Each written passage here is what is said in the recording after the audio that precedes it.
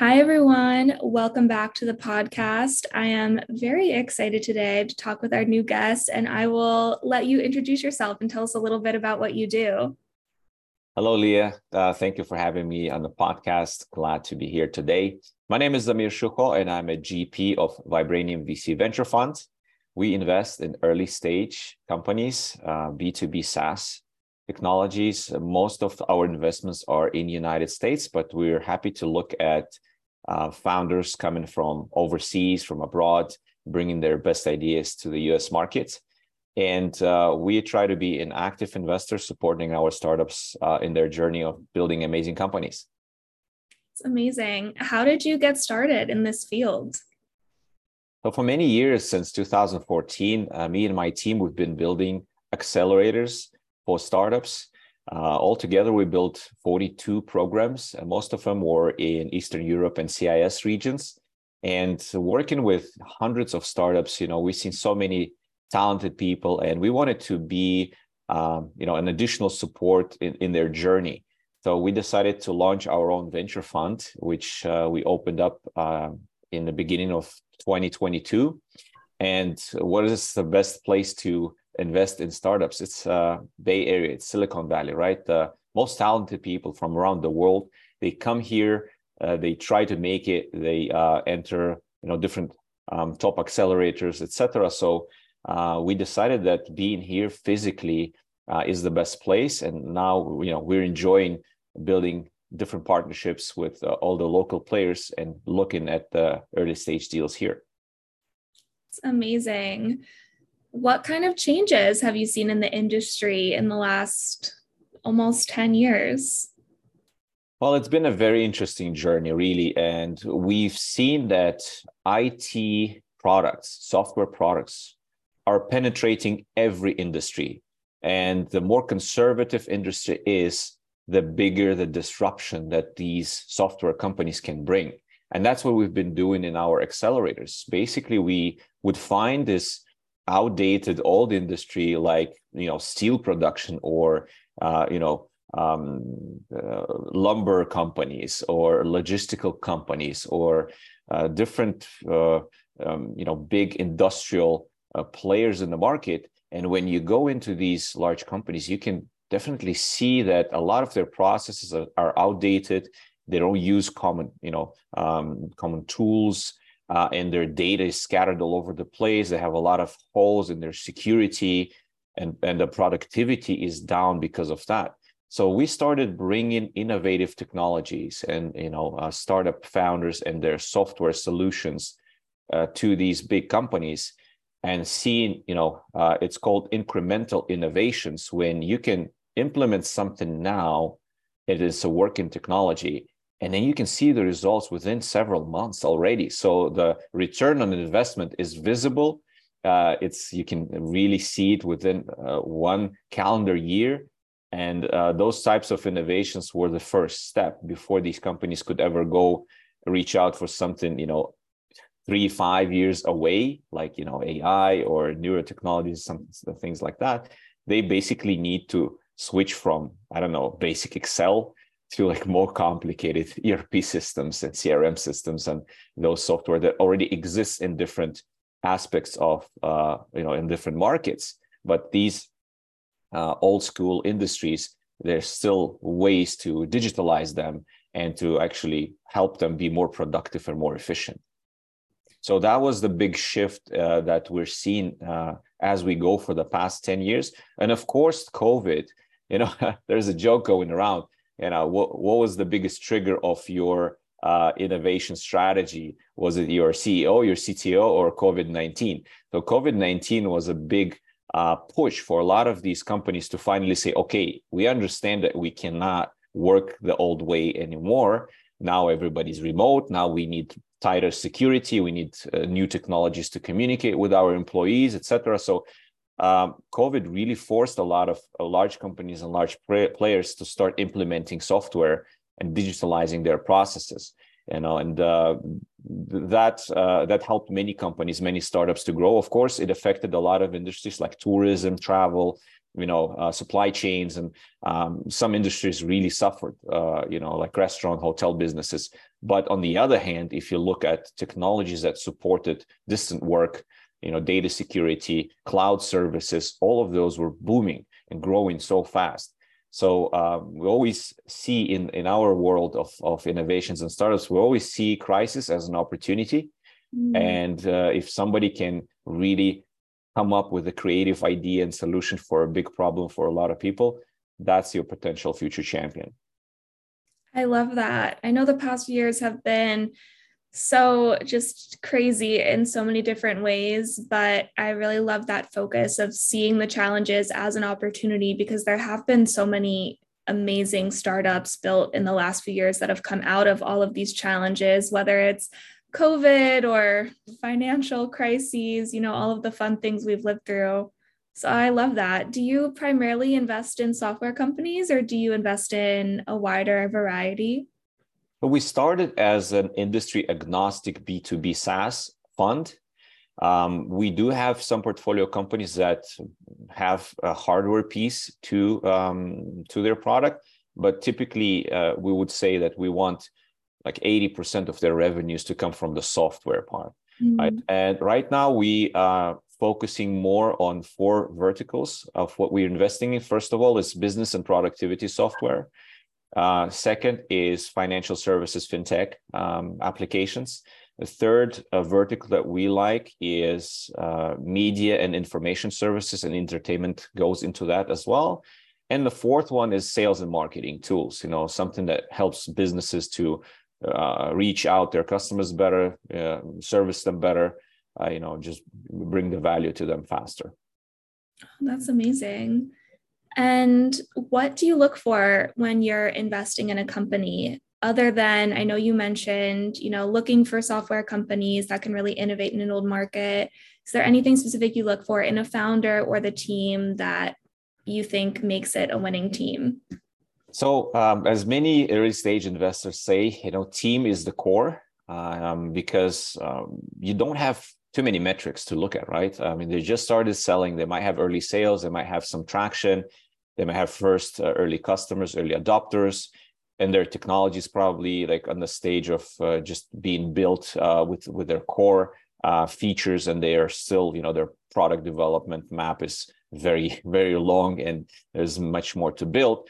So we do look at the founders, and we try to identify 3 things that these founders are capable of doing.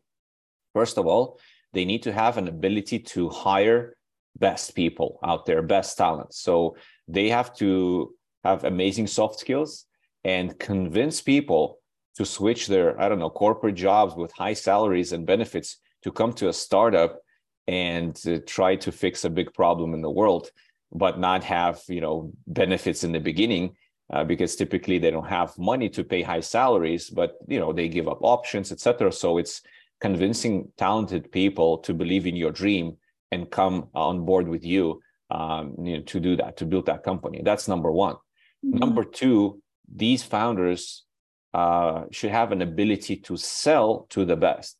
And of course, early sales is typically like, hey, run a pilot, let's sign a letter of intent. Let me get your support, your expertise from a big corporation or a big fund. It all depends. But still, having some top brands next to you, next to your startup, having a good advisory board of people who believed in you and your idea and are ready to put their name there, it's always a good thing. And the third is ability to raise from the best. If a startup founder can raise money from tier 1 funds, from tier 2 funds, this is also great and amazing, because those funds typically have, tens and hundreds of people, of professionals who see many, many deals every day. So if they identified you as a potential champion and they bet their money on you, that means, you're doing something interesting. I mean, it's not a guarantee, of course. This is never like 100% win or lose. So we look at those 3 factors when it comes to the founding team. Of course, we want them to have some sort of domain expertise. And if they are serial entrepreneurs, if they had previous successes, exits, or maybe fails, fails are also good. We believe that you can learn even more from failing than from winning. So if they had that past experience in building other businesses, maybe classic businesses or startups, that's also a good experience that we look forward to. So that's when we talk about the team, what we look for.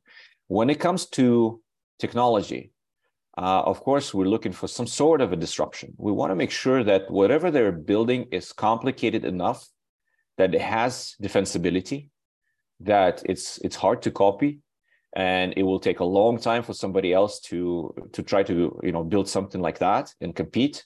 So there should be some kind of barriers of entrance to the market. Market should be large enough, of course, and the growth of the market should be big enough. I would say maybe more than 10% of annual growth for the market. So there's enough room for startups who are just coming into the market to grab some portion of that growth. Because if there are many players, and if it's a red ocean, and if there are big companies out there or startups who already raised many millions of dollars, it's always difficult to come if the growth is small. So the pie is not big enough for everybody to grow there as quick as we accept, as investors. So those are the things that we typically look at. And of course, finally, I would say that it has to be a match, meaning that values of our fund, values of the founding team, during the conversation, you always feel that if this is the right match or no, if you believe similar things, if you kind of have same visions about where the market is going, where the customers are moving, etc. So there should be a match where because we build these long-term relationships with founders, right? We don't just give them money and step away. We help them on different occasions. We mentor them, we support them, we bring our contacts to them. So this is like a 8 to 10 year relationship because we come very early. So we want to make sure that there is a match, and founders also understand what kind of value add we can bring as investors besides the money. So I would say those are the things that we try to look for in our potential portfolio companies. That's great. And given that you really do act as a mentor for, the founders and early teams of these startups, is there a piece of advice you'd have for any entrepreneur who is, in the early stages of starting a business? There's so much going on. Do you have any big pieces of advice? Oh, there's so many things we can say. Because business consists out of a million different tasks, right? And there's many ways to fail. But what we try to do is, first of all, because we have a background of building businesses ourselves, of course, so we come and try to be hands-on with the founders. One suggestion I definitely want to give to everybody in terms of fundraising. A lot of times we see that people focus a lot on the pitch. So everybody keeps saying, okay, you need an amazing pitch deck. You need to know how to pitch your startup in 30 seconds, in 1 minute, in 2 minutes, in 3 minutes. So prepare for that. That's great. And it's good when you have a solid presentation about your company. But what a lot of early stage founders don't realize is that this is only tip of the iceberg when it comes to the fundraising process. Fundraising is just as you would build your sales pipeline, right? There is a step-by-step process. You need, top of the funnel. You need to create your databases. We definitely suggest to use any kind of a CRM tool to control all the communications that you have with your investors. Because when you try to raise your Series seed, I would say you will go around and talk to maybe over 100 investors in order to raise a few $1 million for your company. And it will take some time, and it will take a lot of effort and your energy to do so. And you will hear a lot of no. You'll hear maybe 48 no out of 50.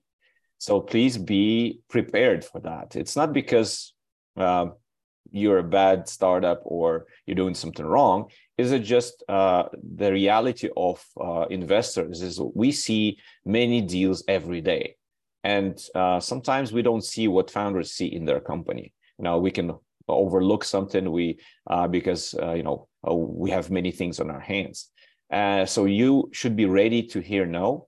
And that means you just didn't find the right match yet. So just continue on moving, continue on working with more and more investors. Try to do your homework, investigating who the investors are, what their portfolio is, what their focus is, what kind of conditions they come onto, etc., before you even start the dialogue. So you gotta be well prepared for the dialogue, and especially when it comes to questions, because investors ask a lot of questions. We ask a lot of questions.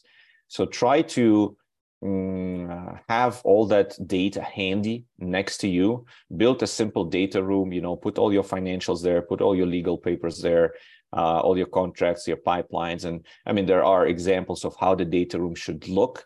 But if you prepare early with all this information, the likeness of you closing the deals are going to be higher. And the chances of successful fundraising is going to be, much higher if you're better prepared, just like anything you do in life. Good planning is half of the success. Absolutely. And do you have advice for founders that are going through that process and are just struggling, getting so many rejections? It can be pretty emotionally taxing to be pitching tens of people a week and hearing so many no's. Absolutely. I would say try not to take it personally, because first of all, it's not that investors are measuring you as a human being. They're just looking at the attributes of your startup. So try to kind of disconnect the emotional part of being rejected. Sometimes investors give you feedback, and actually, whenever you get rejections, use them to become better. Ask the investors, thank you for your reply, and we appreciate your time that you looked at us. But could you give us a reason why you rejected us? And most of the investors will go forward and tell you why, and use that information to become better. Work on your weaknesses, right? Work on your gray zones. Any negative feedback is actually good. It goes the same way for your customers, right? Potential customers. Whenever somebody doesn't want to buy your product, ask them why they said no, and work on those things, become better and become stronger. I can assure you that, after 20, 30 rejections and hearing the same thing over and over, if you work on that with your team, make that piece of your product stronger, stand out better, and bring some data to it, bring some research to it, etc., it'll be much easier to talk to the next investor. So use those rejections as a stepping stone for growth. I would say that, and never take it personally, because it's not about you individually.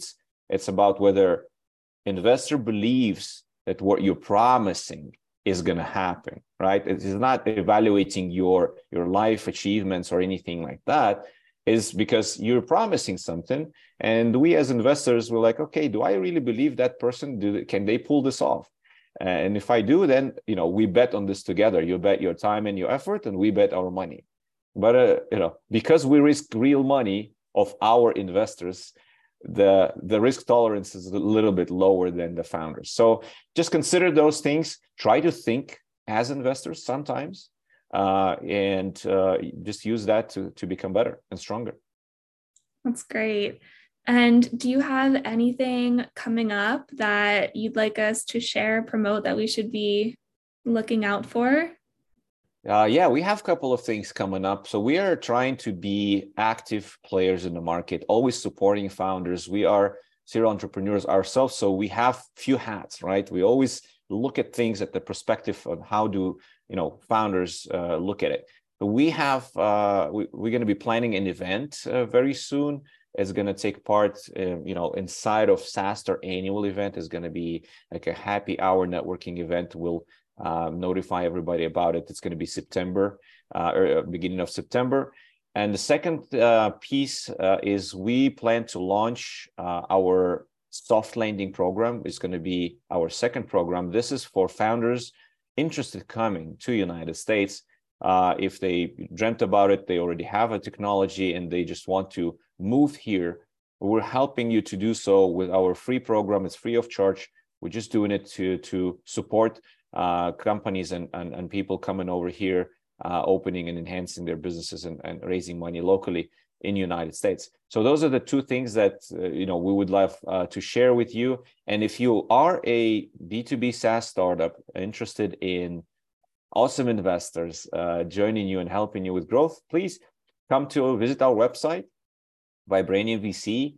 You will see the different criteria and metrics that we typically look at in the beginning. And if you believe it's a fit for you, you can just hit the apply button and send us your application. We'll be happy to look at you. That sounds amazing. Well, thank you so much for all of the advice. I definitely took a lot out of this, and I'm sure that everyone listening will too. And thank you again for your time on the podcast today. Yeah, thanks for having me.